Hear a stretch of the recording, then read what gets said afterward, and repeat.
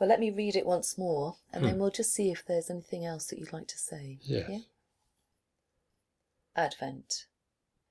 I listened all day for the knock of the stranger, and I often looked out from the door. The table was scrubbed, the brass shining, and well swept the floor. The shadows grew longer and longer.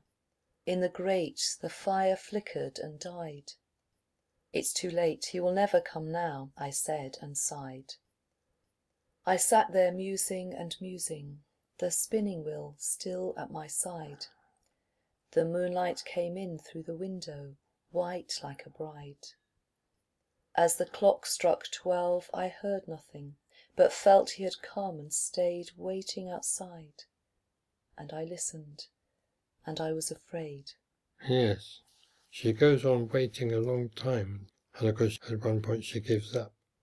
He never will come now, I said and sighed. But the poem doesn't actually say that the stranger is there. I felt he was there. And also, it's a bit contradictory. During the day, she'd been going and opening the door and looking out for him. But no, even though she feels he's there, she doesn't go and open the door. There's a sort of conflict going on. She wants to meet him, but she's afraid at the same time.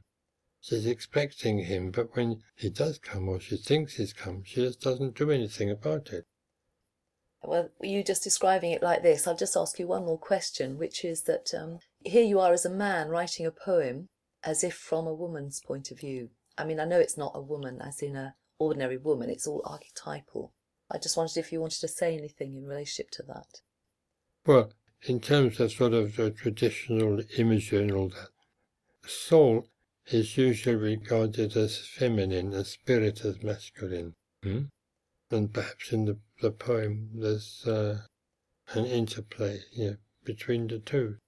The soul sort of inside the room, having prepared itself for the reception of the stranger, and the spirit, the stranger, perhaps outside, waiting for the soul to make some movement towards it. One could look at it like that. Yes. That's a little, as it were, Neoplatonic, one might say. Yes.